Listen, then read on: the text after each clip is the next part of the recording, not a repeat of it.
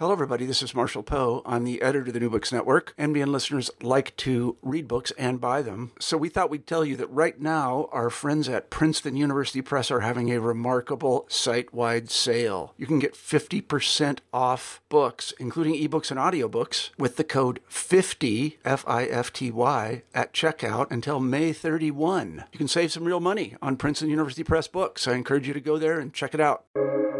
Welcome to the New Books Network. Hello, welcome to the Mobilities and Methods series.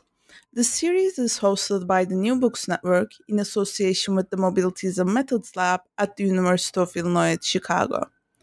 The Mobilities and Methods Lab and New Books Network partnership provides a platform for authors, readers, and their interlocutors to engage closely with questions of mobility and movement. My name is Aliza Arıcan. Today, I'm joined by Colin McFarlane, Professor of Urban Geography at Durham University, UK.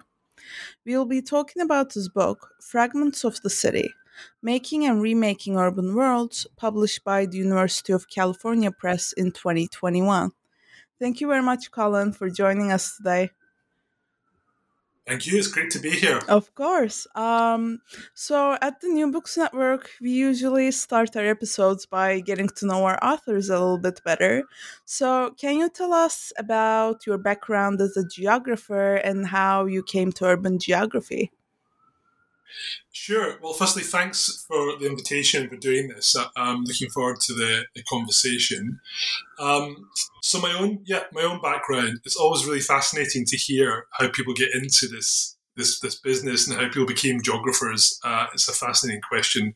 I like to ask people myself. I guess for me personally, I always cared about cities and particularly sort of urban inequalities. You know, we grew up in a fairly kind of low-income neighbourhood in South Glasgow, and I was sort of acutely aware, really, from a child, age of a child onwards, to the kind of questions of poverty and inequality that were structuring the city, right? And to how cities were lived, what they offer, what they don't offer, how they're differently experienced. I was sort of fascinated and drawn to that stuff really early on.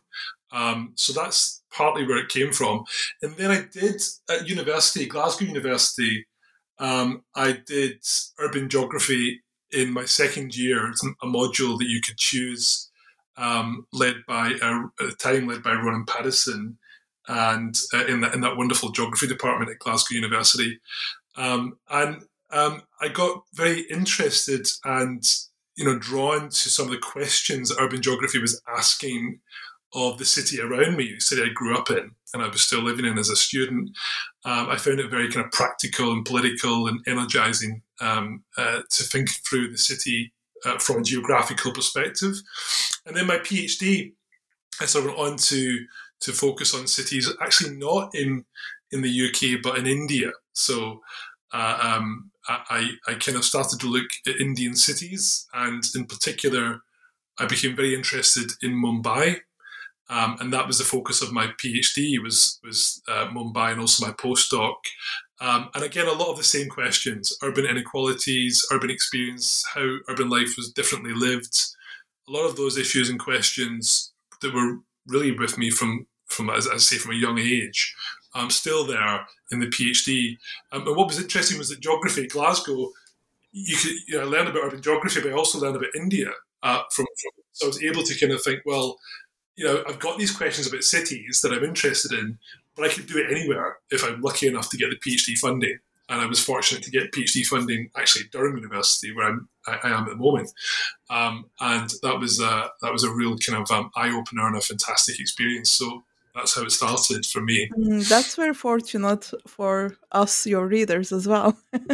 But yeah, like I love how you took us through this long-term thinking about cities, and your book really reads as this long-term thinking, moving, and writing. So I was wondering if you could also tell us how you came to the book and how did you arrive at Fragments? Well, you're right that the book brings together thinking and research that I've done across quite a long period of time. I was just saying earlier that my work was focused on Mumbai as a PhD student, but I guess over what's now been 15 years or so since I finished my PhD, I've become involved in research projects in other cities in different parts of the world, many of which feature in the book. So, for example, in the book I talk about Mumbai, but I also talk about Berlin, Hong Kong, Kampala, Cape Town, a few other cities in different parts of the book. So in the process of writing, I became, I guess over the years, looking at these different cities, I became increasingly interested in, I guess like a lot of urbanists actually recently, over the past couple of decades, really interested in the question of global urbanism, right? So it was partly, so my sort of arrival at the question of fragments really began with the question of global urbanism. And my initial question, which when I think about it, I was thinking about this morning in preparation for this conversation. My initial question was really around trying to conceptualize and think about researching global urbanism, right? And I think that really started in earnest back in 2014, so that's about 8 years ago. And I was starting to see the work that I was doing in different cities as very often both about fragments, right? So about fragments of infrastructure, fragments of housing, or even fragments of knowledge, but also as taking the form of fragments, by which I mean, the work I was doing were sort of very particular encounters and stories of urban conditions in different times and different places.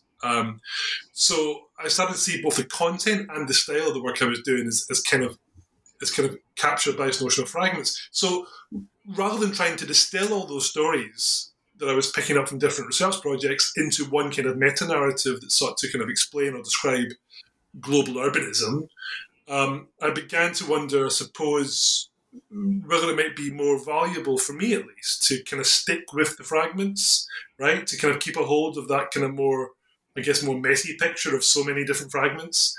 And so that's really where I started to think about the book, and that was probably 2014-15. Yeah, that's fascinating. And like throughout the book, as you think about fragment urbanism, you emphasize that fragments are relational, right? And I found that so compelling. So I was wondering if you could tell us about what relationality does for you in this work, and what is at stake in thinking about urban fragments relationally? Yeah, it's a really good question, because relationality is central to the story I tell about fragments in the book. And I suppose, in particular, the relationship between relationality and practice of different kinds. Yeah, so I'll maybe say a few things about that. Sort of mindful too of the fact that relationality of different kinds has become sort of fundamental to how we think about cities in urban studies and geography. Is a much more general debate to be had around the presence of relational thinking in different parts of urban work. So for me, fragments are both the products of all kinds of processes and histories, right? And entities in and of themselves. So both products and entities. And these entities may be material bits and pieces, broken toilets or discarded bits of junk in the city, for instance, or forms of knowledge and ways of knowing the city that are often sort of marginalized or unseen by the more powerful actors in the city. But these entities are made and remade in all kinds of ways and for all sorts of reasons. So they're pulled into different kinds of relations all the time. They might become used in a protest, for example, or in the campaigning of a social movement, or they may become pieces of art, or they may become vital to sort of everyday survival, right? So they're used in all these different ways all the time, and they might take on different meanings to different groups, right? Interpreted differently, seen from different angles of vision, and so on. So fragments are both historical products and these entities that feature as sites of potential, right? Sites of potential that are made through different relations and practices in the city. So that's why in the book I talk about them as both nouns and verbs, fragments as both nouns and verbs. But this isn't, I think, this isn't to say that, there aren't sort of real limits on the possibilities of making fragments anew. so the book deals. I think it's important to say that the book deals with people in places that are sort of heavily marginalised and excluded, living on the margins of, sometimes really sort of challenging, extremely challenging circumstances. And sometimes it's precisely because of those circumstances that fragments are reinvented for different purposes, right? For example, in a political protest. But it's important to say that these are nonetheless very prescribed circumstances for most of the places and people that I'm sort of talking about in the book, right? These are residents in really poor living conditions quite often. And it's not like they're simply free to creatively reinvent fragments all the time in these kind of innovative ways. So I don't want to suggest that in a way that sort of undermines the hardships they're living in. In fact, in some places in the book, I try to stress the opposite, which is that, that I try to ask, how do people manage to cope, get by, to get on in the city, even amidst the destruction and debris of all these kind of fragmented urban worlds that I describe? So I guess, yes, relational practices are central to understanding fragments in the book, partly because it gets that sense of fragments being remade as verbs, but under often very prescribed, limited, challenging circumstances. And it's important to keep a hold of that last part when writing about this, I think. Yeah, and I think that's a very important tension to keep in mind. So thanks so much for drawing our attention to that. And I love how in the book, like, fragments act sort of as an anchor that pushes us to think about other concepts that are closely related, like care and consolidation. And that part is also one that I found very interesting. So how does fragmented urbanism open up our understandings of care and consolidation? Right, I'll say something, I suppose, about care and consolidation and how I talk about them in the book.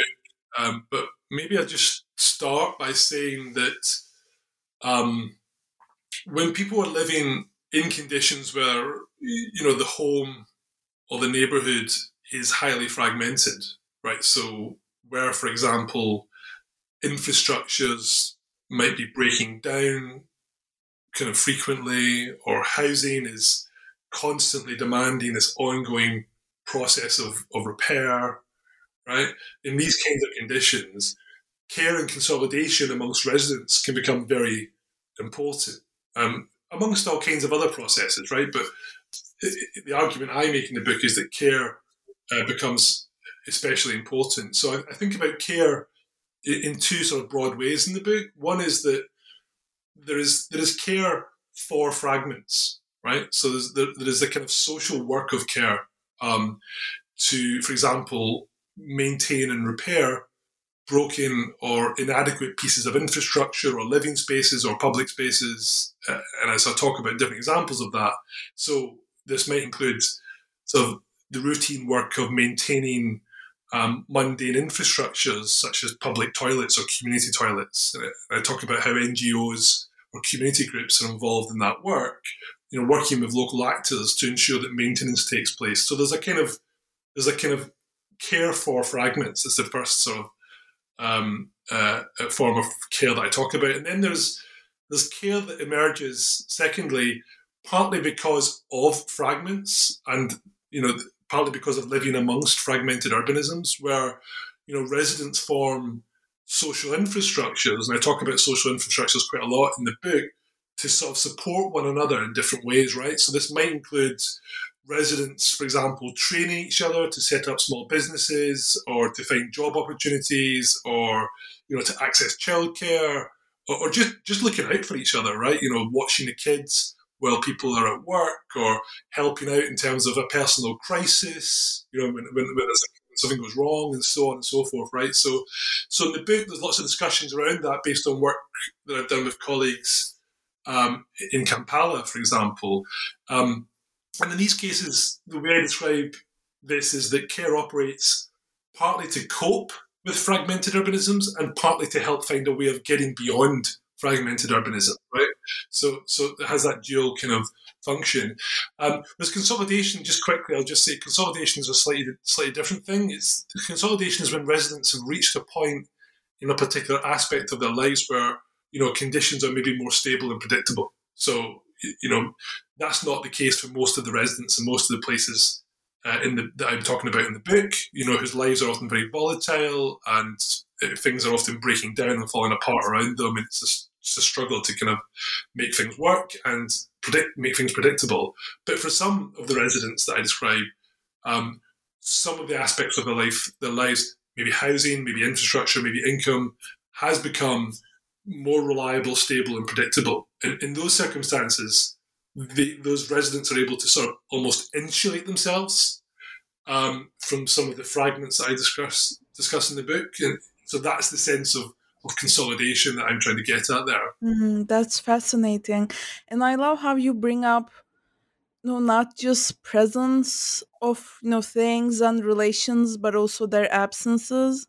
And I'm curious about how you think about this tension between presence and absence when you think about fragmented urbanisms. Yeah, I'm really glad you asked about that, because I think it's one of the things I was sort of really most fascinated by in writing the book, is this relationship between presence and absence, which I think is quite an important, sort of powerful, compelling one when it comes to the idea of the fragment. So I think there's a really fascinating historical story to be told here, which I only sort of briefly describe in the book, around not just cities, but right across history, right? So, we can think about the significance of fragments, in the ancient world, or in religion,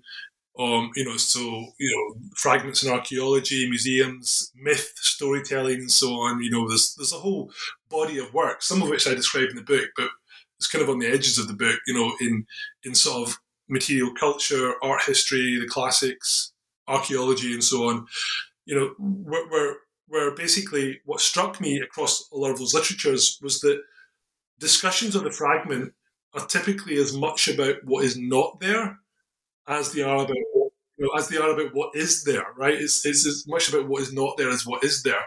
And so there's work, for example, in archaeology that, as I briefly talk about, which examines what's called deliberate fragmentation. So there's cases in like prehistoric Europe, for instance, where archaeologists have shown how the fragments of an object get distributed across different people in different places. And those fragments come to stand for a kind of social bond or for a connection to a larger whole.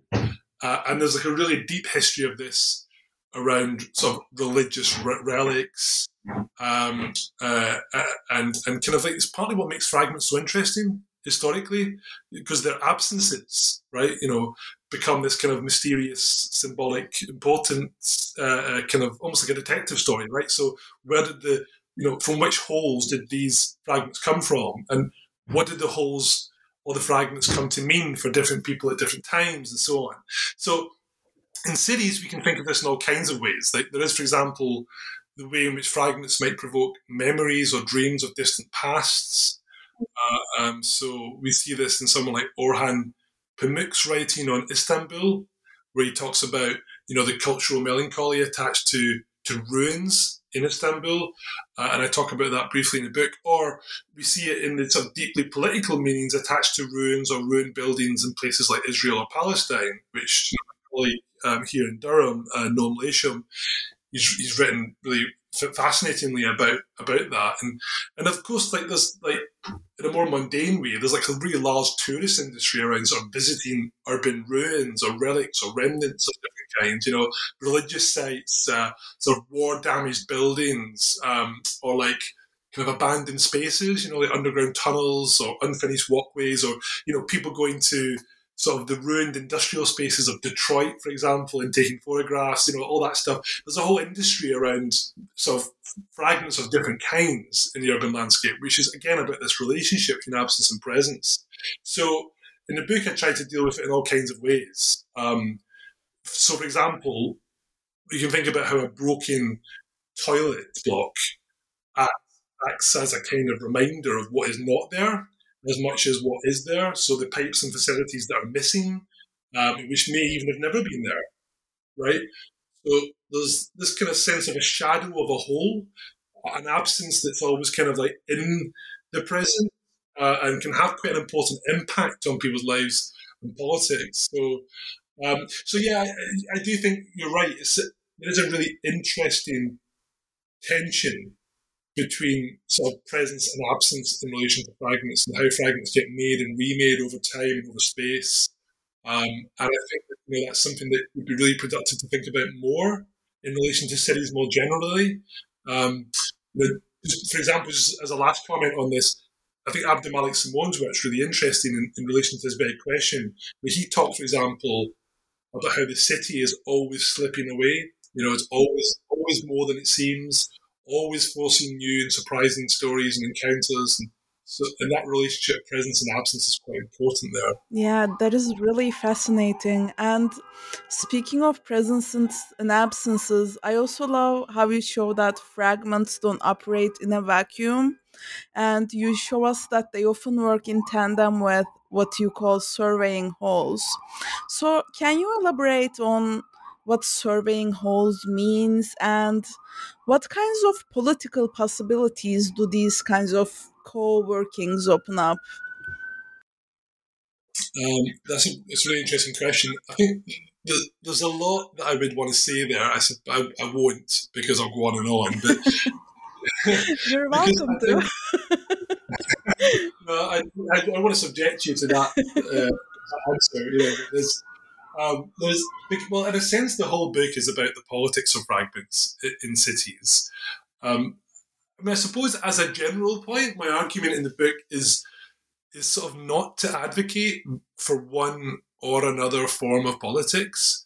So across the different cases and cities that I discussed, there are like very different ways of pursuing the politics of fragments. Whether it's by residents or artists or activists or social movements or NGOs or whatever, right? And so, I won't sort of list them all, but just a few examples. There's a politics of attending to fragments, which I was kind of just talking about, all that stuff around care and maintenance and so on.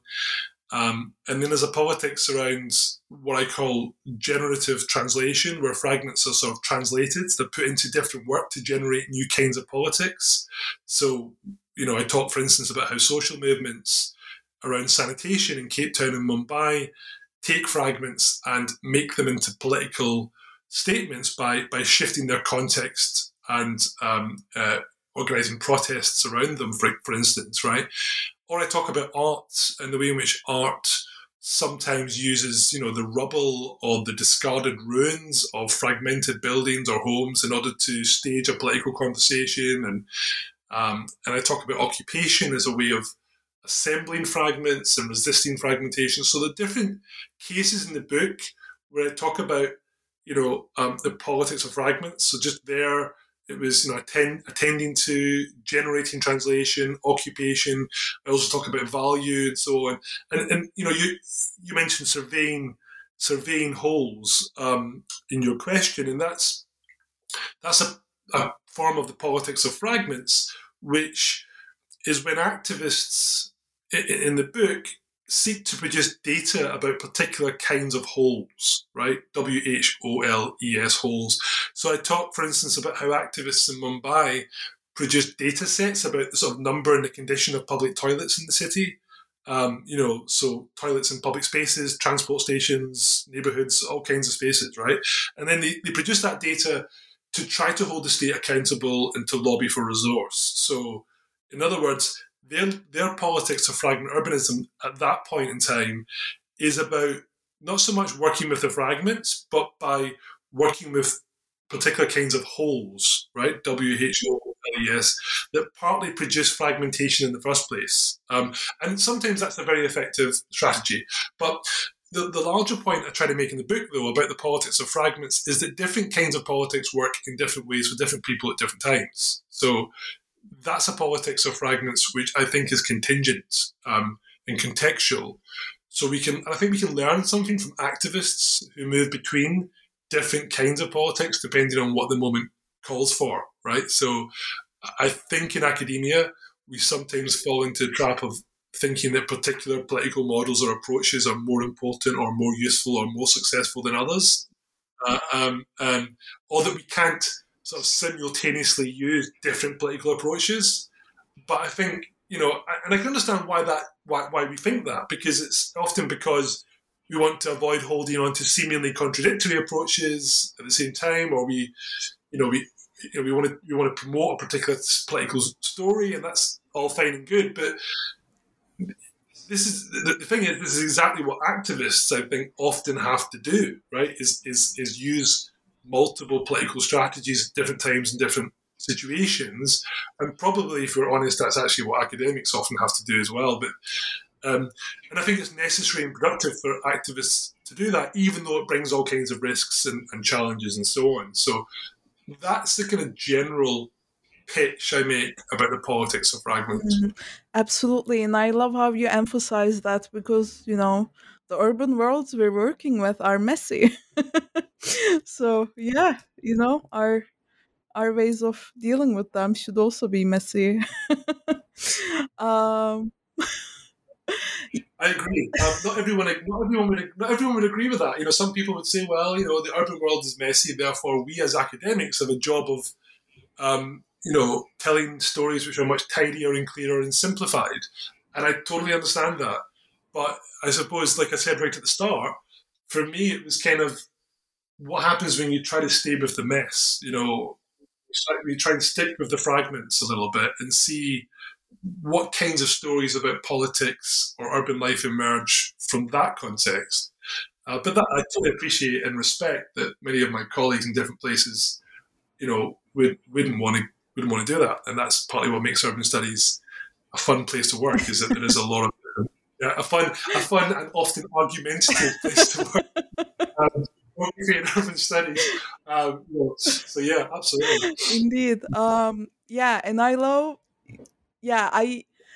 how we spoke about staying with the mess. Now I want to ask you a little bit more on how you stayed with the mess or endeavored to. So, what really stood out to me was how you described the book as an archive of fragments.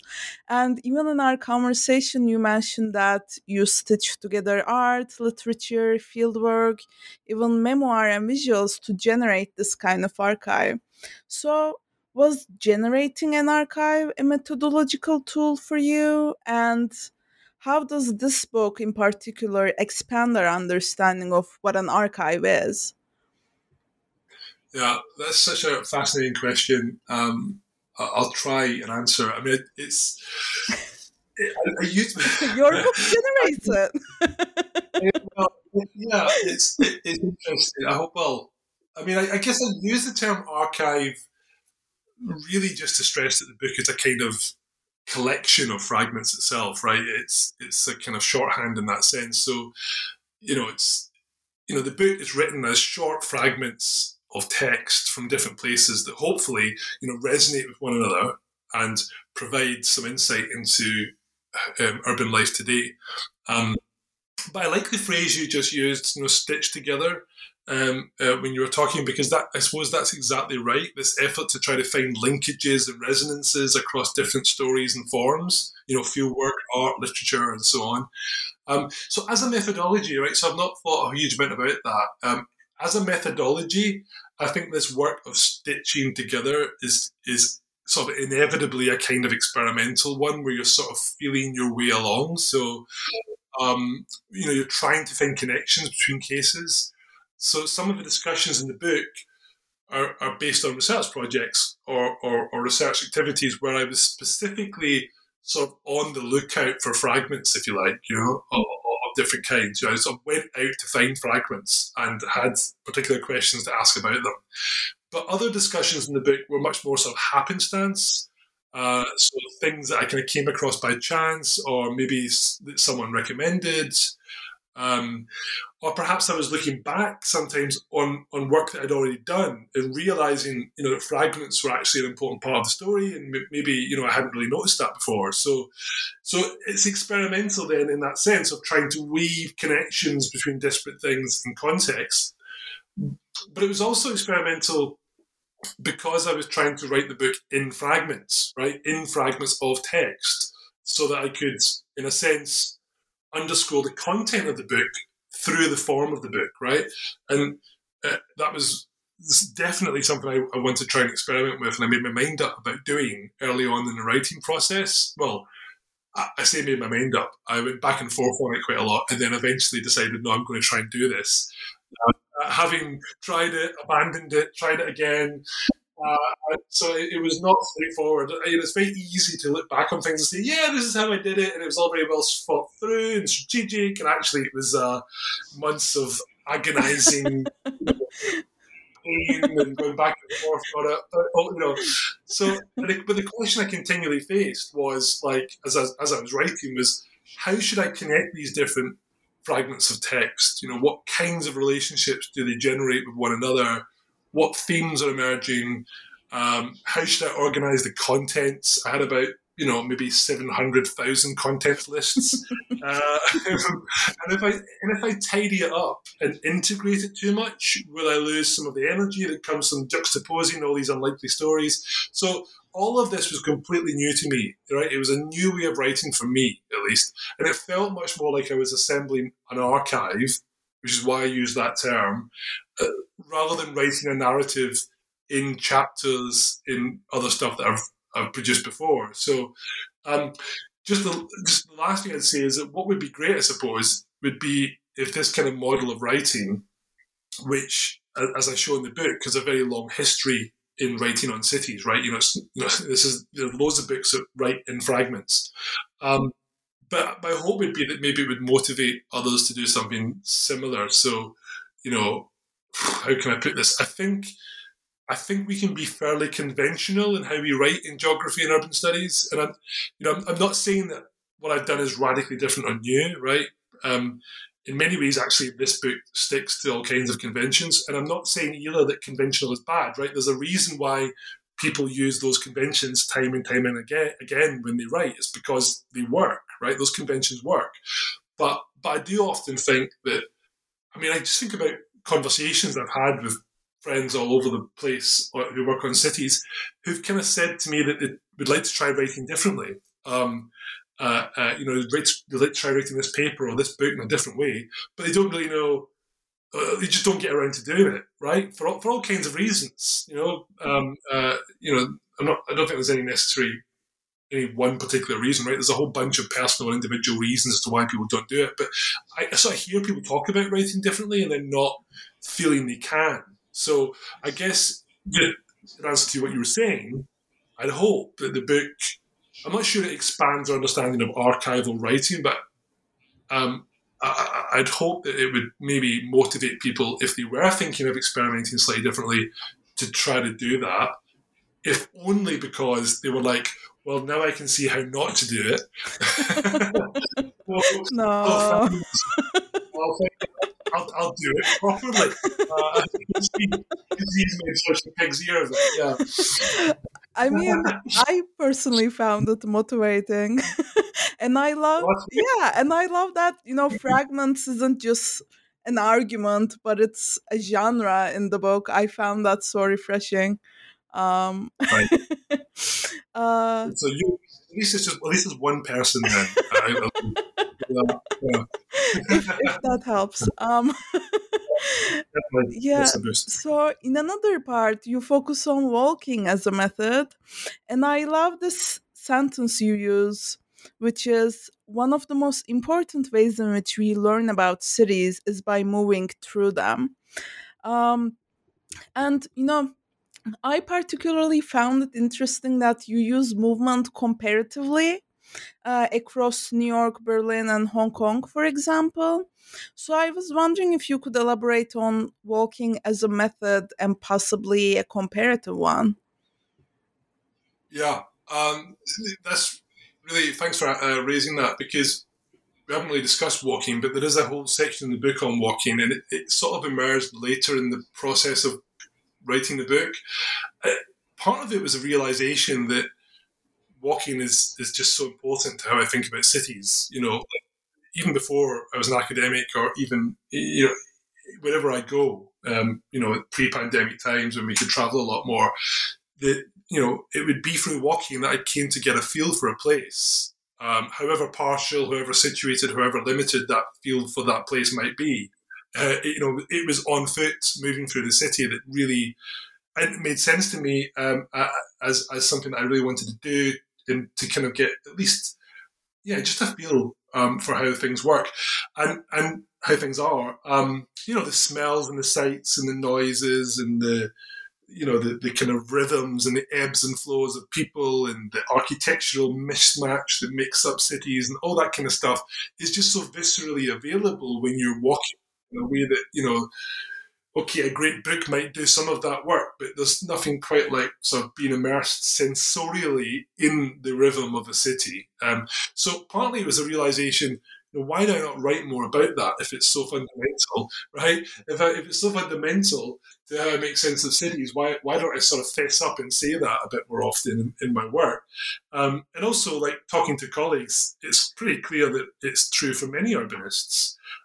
So I got interested in thinking about walking and about how people move through cities. And of course, there's all kinds of ways in which people move through cities. And, there's a large, really interesting literature, for example, in disability studies about different forms of mobility in the city. There's a large feminist literature on walking in cities, given that most of the history of the kind of, the work that's been written about walking has been largely written by white men, and is, who have very particular encounters and who have certain doors opened and certain opportunities and certain capacities to move and be in the city that might be harder or more difficult or even denied to other subject positions. So I got very interested in thinking a lot about this and asking myself, well, to what extent did the way I walk around these different cities that I've been working in, impact how I see fragment urbanism in those different places?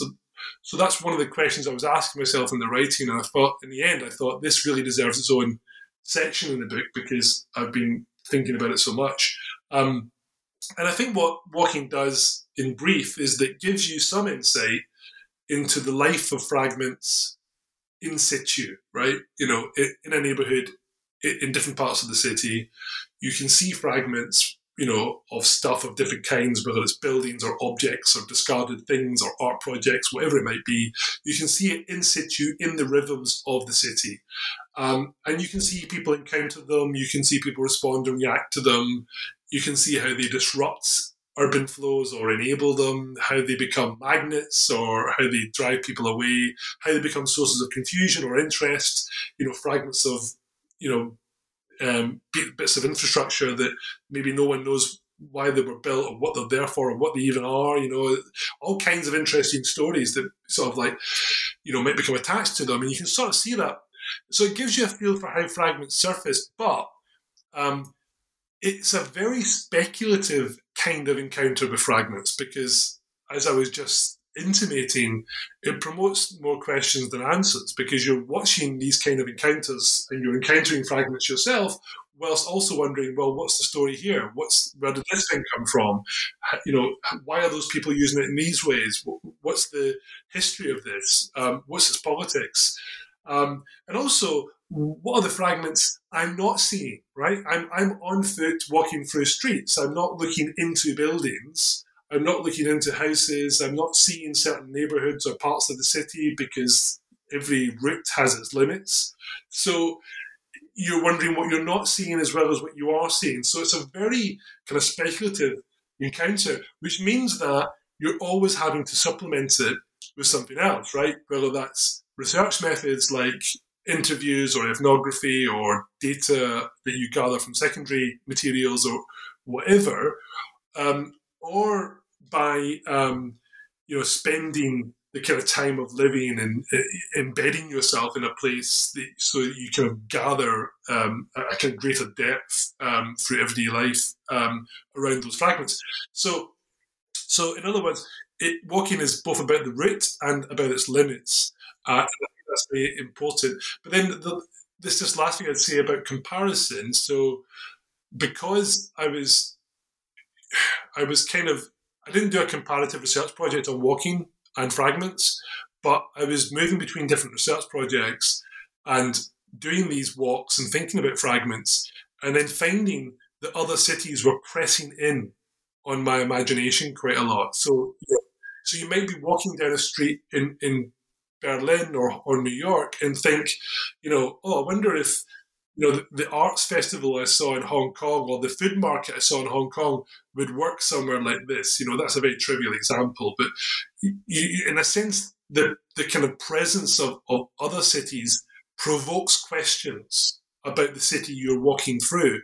And you notice that, actually the kind of fragments you might see in one neighborhood, even within one city like New York, are very different, right, from the fragments you might see in different neighborhoods and between cities as well. So, walking around Berlin, for example, which I discuss in the book, you can see in some neighborhoods, infrastructure, housing, buildings, discarded materials, fragmented things, basically, that don't exist in the much more tidied up, heavily invested, heavily policed neighborhoods in other parts of Berlin or and the same for New York, right? You see these, so you can actually start to read almost histories of disinvestment in a minor scale, albeit in a limited way, just by moving through and seeing where the fragments sort of appear and don't appear. So there's a comparative element both within the city as you walk different parts of the city and between cities. That's quite an interesting conversation that goes on. And I think urbanists are doing this all the time, right? There's a conversation that's going on in our heads all the time. Like, urbanists read cities when they go to them in particular kinds of ways, with particular questions and epistemologies and experiences.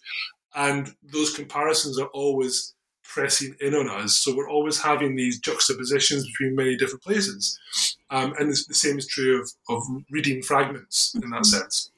Indeed. And you mentioned that walking opens up new questions. So lastly, I want to ask, what is next for you? What are some new questions, projects, or even courses that you're working on right now?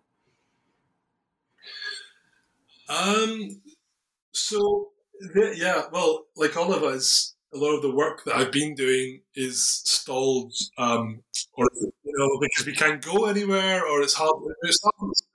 We're starting to travel. I mean, I've been doing bits of field work online and offline in different places, in different projects. But I'm looking forward to getting back to actually traveling. So a lot of my time at the moment is spent thinking about density and crowds. And this is to do with a research project funded by the European Research Council, which looks at urban densities. And really the question is, how is density experienced and perceived in different parts of the urban world? And we've been doing this project for a couple of years now and in different cities. And of course, COVID-19 became a huge focus of that project because, what did COVID do? It basically put a stop to all kinds of densities, all kinds of crowds in the city. It almost was this kind of great anti-densification pandemic where it was all about getting people out of crowded situations. So the question of the crowd, the question of density is at stake in a way that it hasn't been for many decades, at least going back to, the Spanish flu and the end of World War I, where there's a real question mark about what it means to be in dense urban spaces. So a lot of my thinking is really around that question and that problematic with colleagues in different places. And then the fragments work, I guess I'm continuing to try to take that work forward in different ways.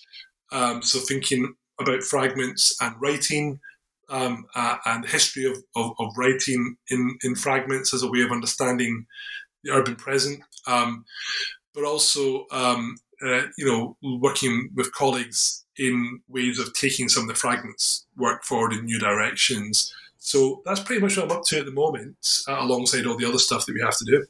That's fascinating. We'll be looking forward to what comes out of that work. Thank you very much, Colin, for joining us and for your insights.